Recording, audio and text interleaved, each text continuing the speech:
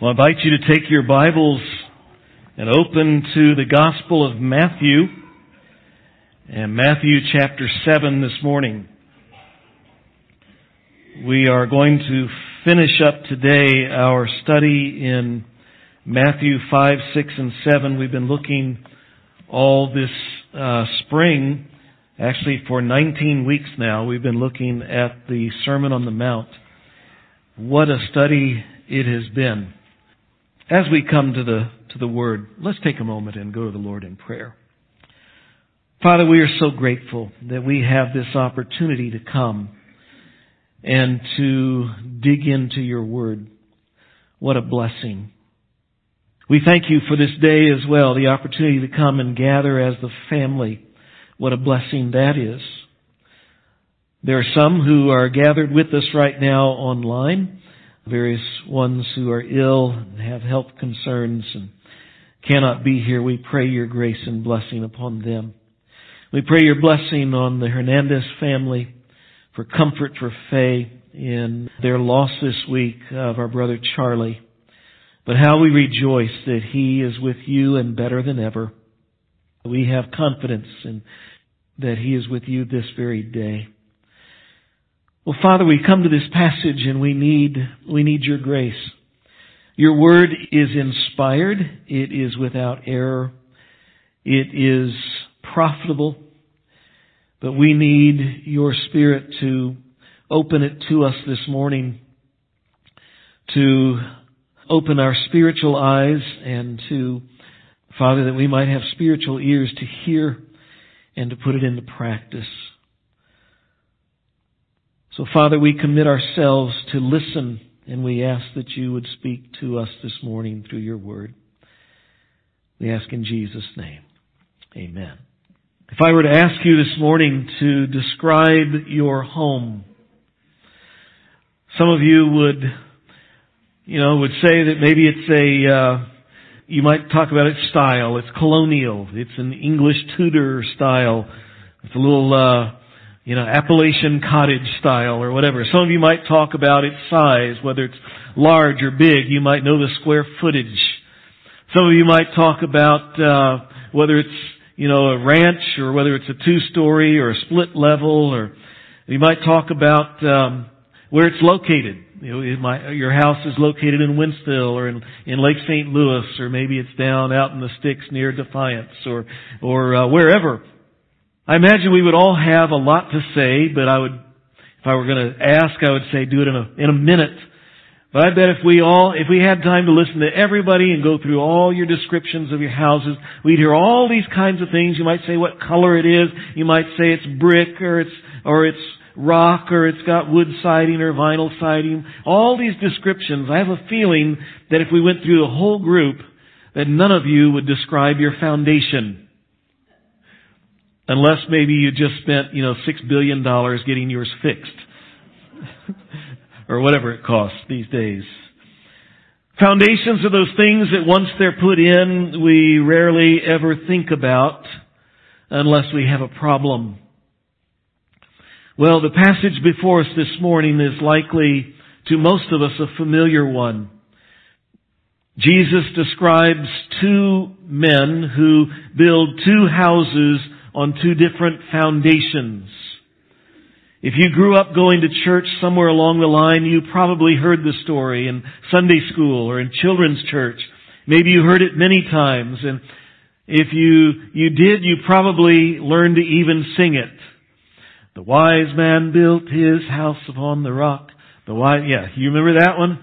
And as kids, we learned the song, we learned the story, and our favorite part, of course, was when you got to the end, and the house built on the sand went. The kids do that a lot better. And lots of enthusiasm. They'll be yelling out and slap their hands, and it's a good time. And it's a nice, fun, enjoyable song. Lighthearted. But before we get there, we have a few verses to go through this morning. The verses preceding this very familiar story. Last week, we came here in chapter 7 beginning in verse 13 last week.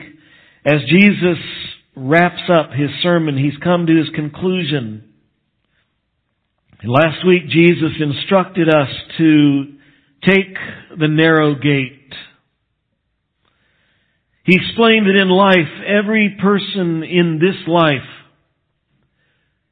is on a journey. They are headed towards one of only two ultimate destinations.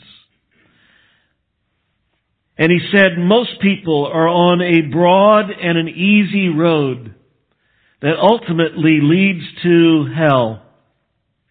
And it is a sad and a frightening reality that a world with over 7 billion people, most of them are headed on a road for hell. But Jesus said there is an alternative road, an alternative way, and it leads to heaven. It's a narrow gate and it's a hard road, and Jesus said that only a few take it. But Jesus says, choose this way, take this way. And that is the reason we have missions, because Jesus said we are to take that message of this alternative road, this alternate way, this alternate gate, an alternate path, and we need to take that message to the ends of the earth. That's why I love that this church cares about missions, cares about spreading the good news of the gospel. But as we come today to the second half, the rest of Jesus' conclusion of this sermon, we come to verses 21 to 29 of Matthew 7. And I find the words here to be the most sobering and most tragic words of all of Scripture. Verse 21. Jesus says, "Not everyone who says to me, 'Lord, Lord,' will enter the kingdom of heaven, but the one who does the will of my Father who is in heaven." Jesus says, in other words, not every professing Christian, not everyone who names the name of Jesus gets into heaven. Not every person who makes the claim that they are saved is going to heaven. As He says, it is only those who do the Father's will. Then Jesus continues in verse 22. "On that day, many will say to me, 'Lord, Lord, did we not prophesy in your name, and cast out demons in your name, and do many mighty works in your name?' And then will I declare to them, 'I never knew you. Depart from me, you workers of lawlessness.'" Jesus says on the day of judgment that there will be many cases of mistaken identity. Many, He says, not just a few. Many will be surprised on Judgment Day. People who thought they were on the way to heaven. People who call Jesus Lord. And people who point to great works in Jesus' name. Jesus says they will have a mistaken identity, for they thought they were on the way to heaven. And the focus here Jesus is talking about, He's not talking about the Joe Pagans of the world. You know, those folks who outright have rejected God, rejected Jesus Christ. They are blasphemers. That's not who Jesus is speaking of here, but rather it becomes clear that Jesus is talking about Joe Christian. Those who say, "Lord, Lord." People who are very religious, people who are churched people. People who name the name of Jesus, People, it says, who they say that they have prophesied in His name, meaning that they have taught, they have preached, they have spoken in the name of Jesus. People who claim to have cast out demons in Jesus' name. People who claim to have worked miracles. Whether they have actually done so is irrelevant. And there are, in the pages of Scripture, people who are unbelievers who have worked miracles and cast out demons even while they were unbelievers. Judas, to name one. Jesus is speaking of folks, some of whom teach Sunday school, some of whom sing in praise teams, some who work in church nursery, some who volunteer at camps, some who help in food pantries, some perhaps even who are missionaries and pastors. Again, it's not one or two. Jesus says many will be there on Judgment Day, saying, Lord, Lord. And Jesus says, I will declare to them, I never knew you. And He sends them away from His presence, He says, and into judgment, into hell. You see why these are sobering words. Because Jesus is speaking to a group like this. People in church, and He says there will be some on that day who will say, Jesus, we did great things in your name. I served you. And that's frightening. Because if it hasn't already, it should raise in your mind, is He speaking to me? I mean, why are these people condemned? Because I thought surely anyone who knew the name of Jesus and would arrive at judgment saying, I did great things for you, surely they're going to heaven, aren't they? Jesus gives us here 3 reasons why these folks are condemned. One would do. Jesus says, first of all, I never knew you. Jesus shatters their claims of knowing Him when He says, I never knew you. The reality is, they knew who Jesus was, but they never had a relationship with Him. They've heard a lot about Jesus. They may have said a lot about Jesus, but they never personally had a relationship with Jesus Christ. He does not know them. Of course, He knows who they are. He knows everything. Jesus does. But that word knows means to have an intimate relationship with. Secondly, Jesus says of these, He says, depart from me, you workers of lawlessness. See, again, despite all of their claims to have been doing great things for Jesus Christ, Jesus says they have been lawless. That word lawless, it means to set aside the law that God has set down. It means that they, in other words, instead of doing what God desires, they've been doing what they want. They have named the name of Christ. They have been in church. They have done all of these things, but they've been living this, quote, Christian life on their terms. Their own way. Rather than listening to and caring, what does God say? What does God desire? Thirdly, I look up at the verse before, in verse 22, and I notice what Jesus says about these.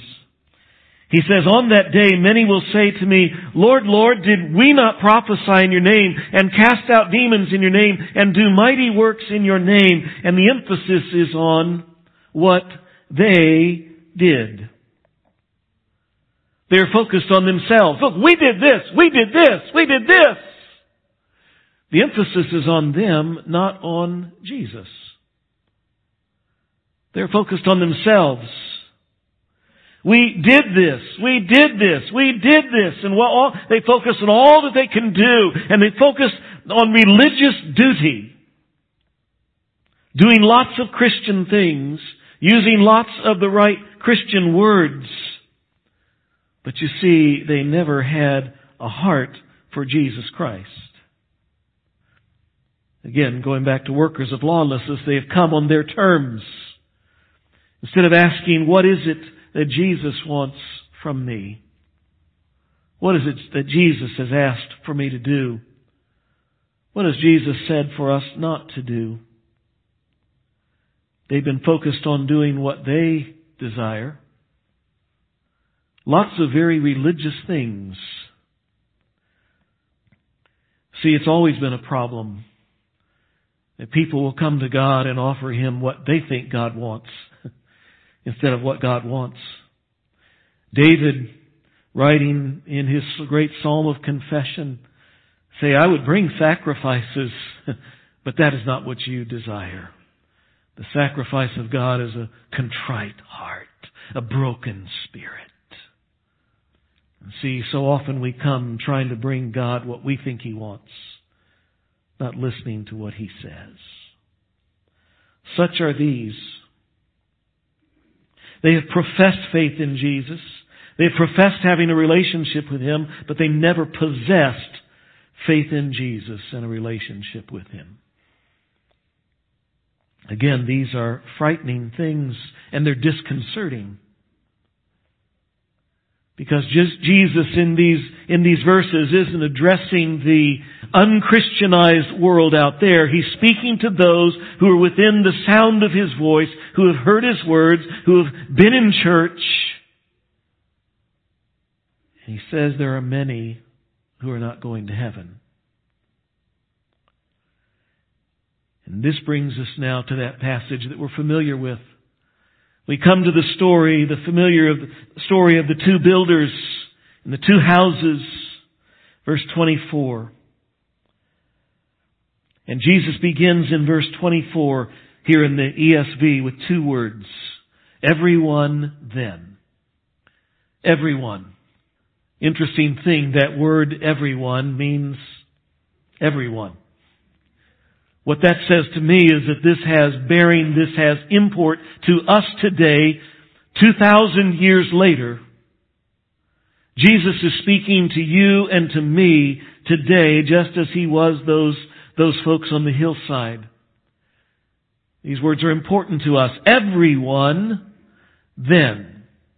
That word then literally is the word therefore. And it's the word, as we've talked about before, when you get to the word therefore or then, it's taking what we have right here, what Jesus is about to say, and it's connecting it to what He has just said.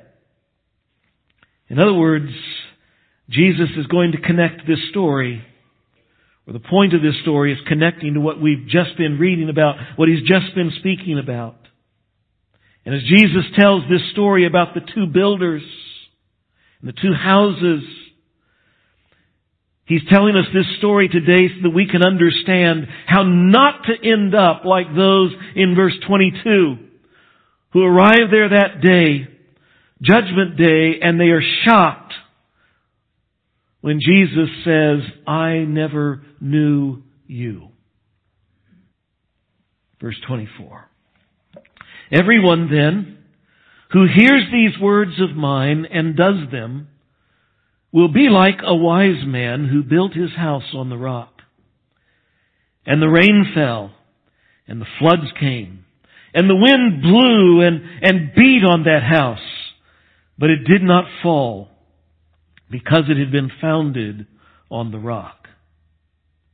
And everyone who hears these words of mine and does not do them will be like a foolish man who built his house on the sand, and the rain fell, and the floods came, and the wind blew and beat against that house, and it fell, and great was the fall of it.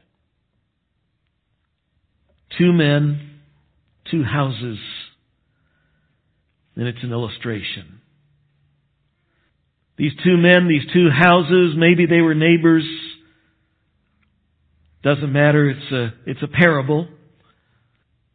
The story is that one was a wise man. You may know this story.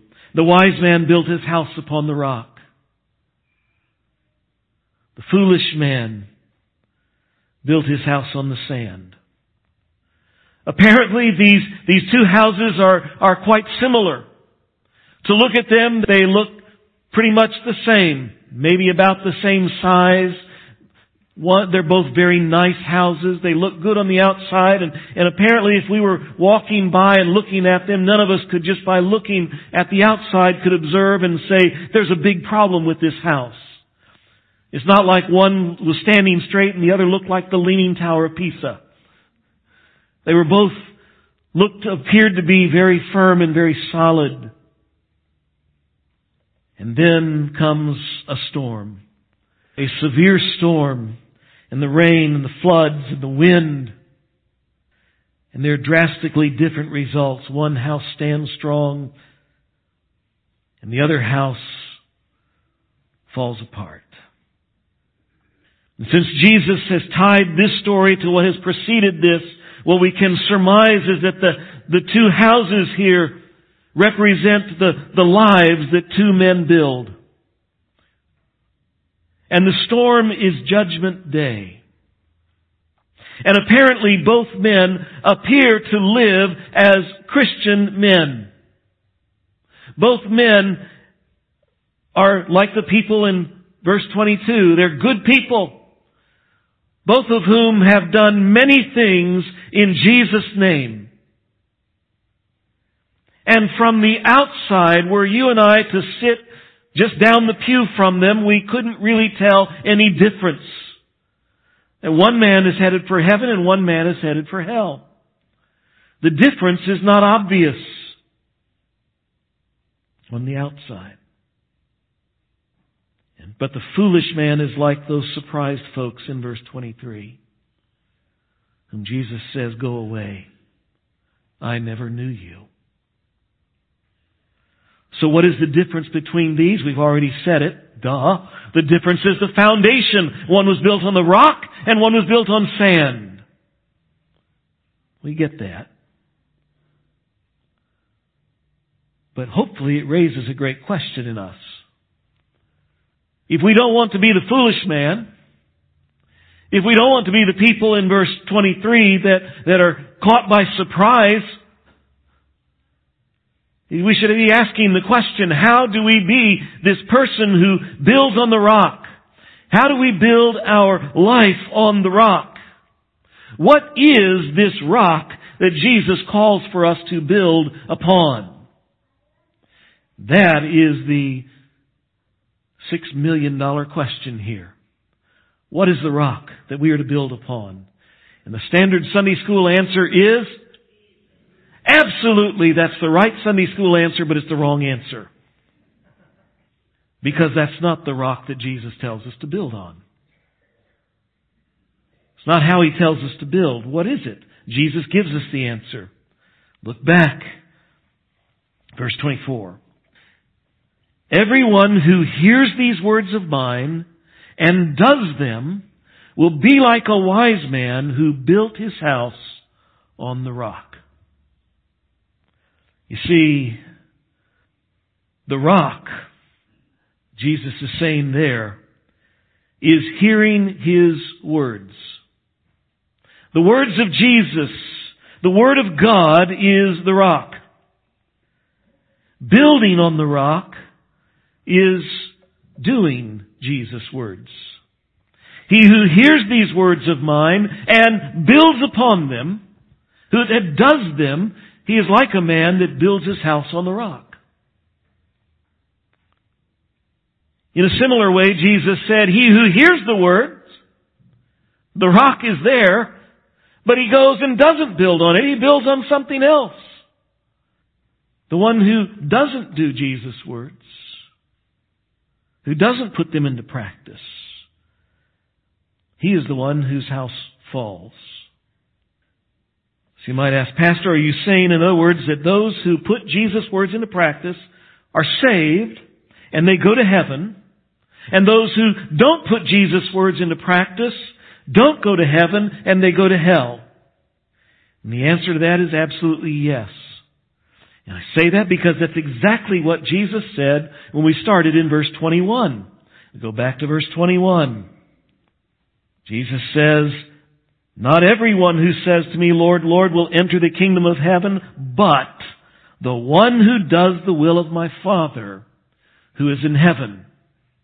The one who does the will of the Father, and the will of the Father is to do what Jesus said, to keep His words.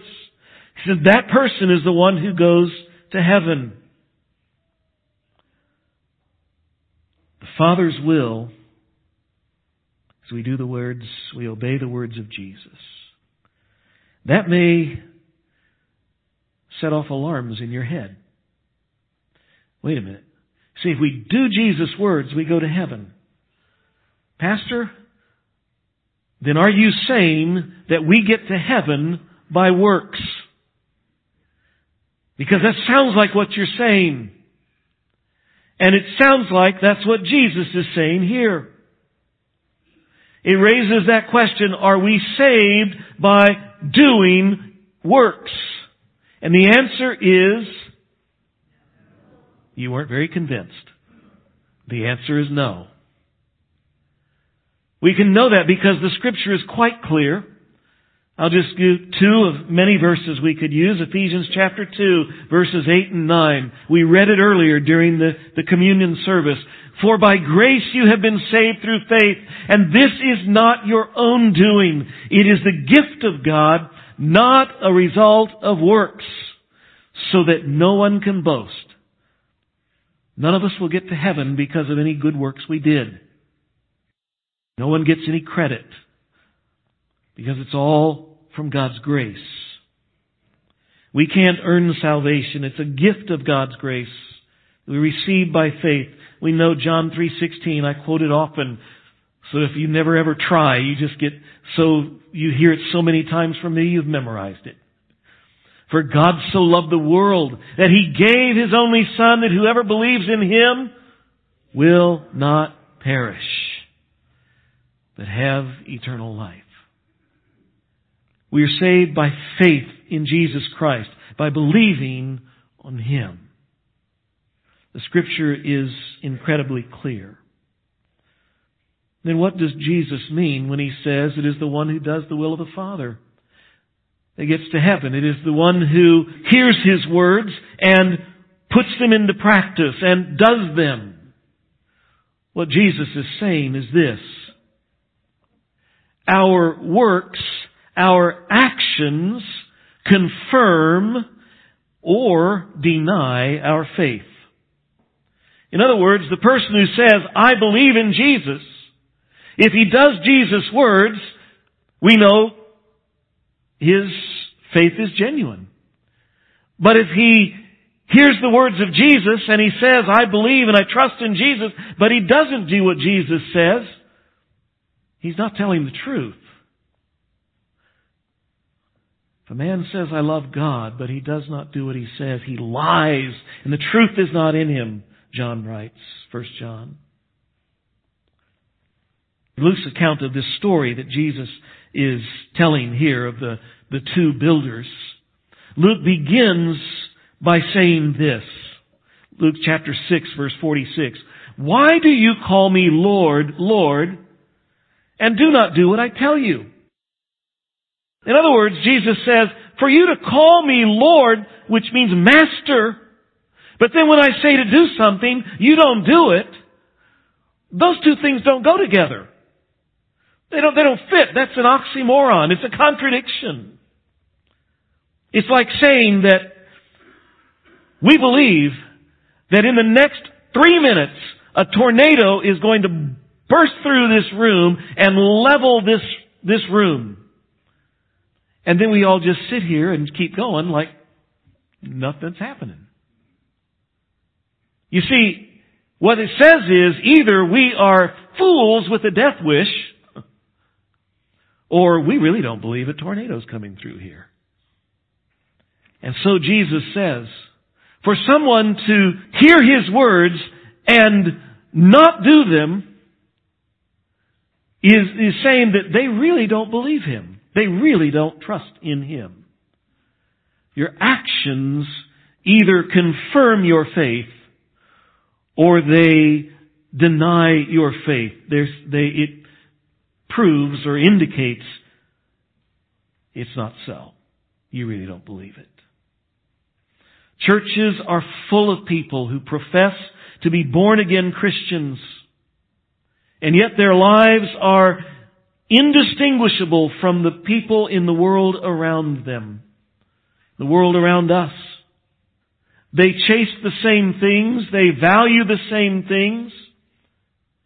They laugh at the same things. They chase the same pleasures. They sin the same sins. They are indistinguishable from unbelievers. And yet they claim to be born-again believers in Jesus Christ. And that may describe some folks here in this room. And Jesus is saying, I don't care what you claim. If you don't live as a believer, your life is not backing up what you claim. And you ought to be very concerned. Because it is that sort of person, Jesus says, who will be surprised one day when they get to heaven or when they get to judgment. And Jesus says, you're not going to heaven. James warns us, in such a case, the person that we are most fooling is ourselves. If we hear the Word, I forgot Titus here, speaks of people who claim to know God, profess to know God, but deny Him by their works. But James says, don't merely listen to the Word and so deceive yourselves. See, there's the problem.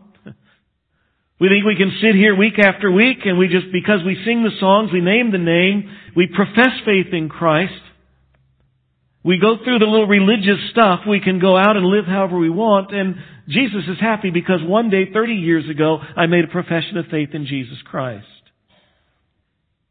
And Jesus is saying such people may be deceiving themselves. Verse 28. When Jesus finished these sayings, the crowds were astonished at His teaching. For He was teaching them as one who had authority and not as their scribes. These folks were astonished. They were amazed.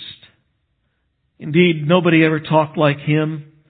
Usually their preachers, their leaders, their sermons were full of footnotes. Rabbi this and said this, Rabbi so-and-so said that, Rabbi so-and-so said that. Jesus came and said, you've heard it said, but I say to you. Jesus spoke with authority because He made outrageous claims. He claims to be God. Earlier in this sermon, Jesus said, chapter 5, He said, I did not come to abolish the law, but to fulfill it. All the prophecies, they point to me. I've come to fulfill it. There have been many people through the ages looked at this sermon of Jesus and they admire Jesus and they admire the great moral code and they love the things, love your enemies, do good to those who persecute you. Oh, that's good. That's good. Yeah. Don't let your right hand know what your left hand is doing. Oh, good. Do good things and be secretive about it. And they love all those things. But they miss the point. When they miss the point that this sermon is all about Jesus. That it cannot be disconnected from Him. It hinges on Jesus not as a moral teacher, but being who He claims to be here, the fulfillment of the prophets, of being the one who, earlier in this text, in this chapter, just in the verses before, being the one who says that He is the final judge. No human can claim that. But Jesus said on that judgment day, I will say to them. Jesus all through this makes astounding claims. He says His word is to be followed as the word of the Lord of all. Because it would be blasphemy and it would be a crazy man talking unless it's true. And it is true. Jesus is Lord of all. And if we believe that, then we need to take His words here quite seriously this morning. Jesus has said in this conclusion that there are only two destinies. There's a wide road that leads to hell and a narrow road that leads to heaven. And the only way to heaven is this narrow gate and this narrow road, and Jesus is the gate. Jesus is the way. And if we want to go to heaven, we must go through Him. We must believe Him. And if we believe Him, then we will follow Him. That's what Jesus is saying. We will follow Him. And if we don't follow Him, then it's very likely we don't believe. So Jesus has moved to this morning to talk to those of us who say that we're here amongst those who are on the narrow way, those who are headed for heaven, and He's calling for us to inspect the foundation. To see if we, instead of following the narrow way, we're really on the broad way, we're really living life on our terms, we're really saying that we say we're going to heaven, but we think we're doing it our own way. And we're focused on what we do for Jesus. But we've never had a heart for Jesus, and we've never said, what is it that He wants? Because Jesus, I trust You, and whatever You want, I'm on it. Are we really following Jesus, or are we workers of lawlessness going our own way under the banner of Christianity? Jesus calls for us to inspect ourselves today. 2 Corinthians chapter 13 says, examine yourselves to see whether you are in the faith. How do you know? Well, Jesus has said, you know, if it's your heart to follow Jesus, and you are. You know your faith is genuine. Peter writes, make your calling and your election sure. How? By doing what Jesus has called you to do. 1 Peter chapter 1, you can look that up. We're not saved by our works, but if we are saved, there will be evidence of that in our life. We've just spent 19 weeks going through this Sermon on the Mount. The whole Sermon on the Mount, the whole point of it is Jesus is laying out before us what His disciples, what His followers will be like and what they will look like and what they will do. And so if you want to test your foundation, go back and work your way through the chapters 5, 6, and 7 of Matthew and look at what Jesus says about His followers and say, is that going on in my life? Tell you what, I did that last night. I remember as every message, it has been so convicting as I look and I go, wow, I don't measure up. I'm not that. Jesus said, blessed are the poor in spirit, for theirs is the kingdom of heaven. We recognize our unworthiness before Him, our sinfulness before Him, and we have to cast ourselves on the mercy of the court because we got nothing to bring. And Jesus said, that's where you start. Well, I got that. I'm nothing. I got nothing. Say, blessed are those who mourn. Are you broken over your sin when you sin? Does it break you? Or do you just excuse your sin, dismiss your sin? Well, that's not a big deal. Jesus says, blessed are the meek, those who aren't proud, who aren't self-focused, who aren't self-serving. Blessed are those who hunger and thirst after righteousness. Is it your real desire to be right and to do right? Or do you never even give it a thought? We can go on and on.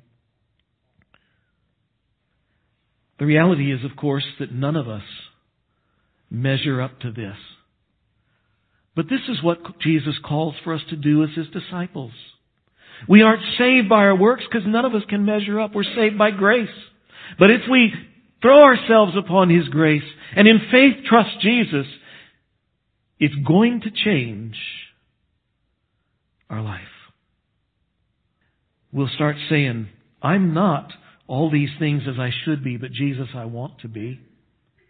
Jesus, by your grace and with your help, I'm going to take this one and start putting it into practice. And I need work on this one. Let's work on this one too, Lord, right now.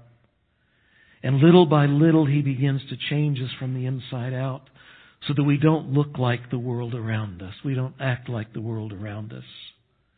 Not that we're all holy and religious, but we're like Jesus in our character.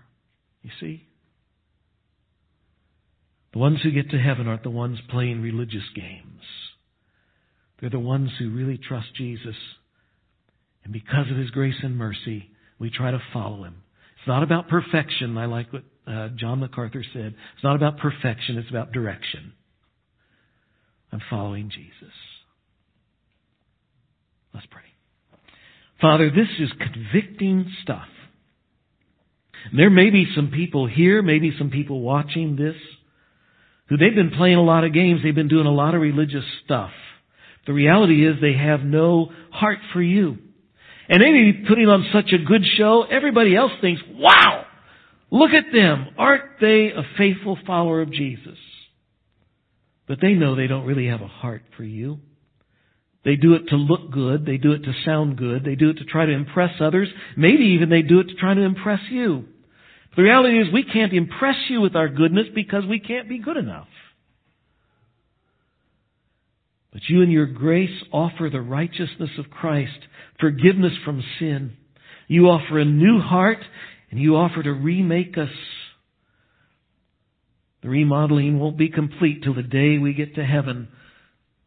But Father, may that change be evident in everyone here in this church who names the name of Jesus. Because they're not playing games. They really believe you. And that belief, that faith, shows up in real life. Father, we pray this for your honor, for your glory, and we pray it for our good. In Jesus' name, amen.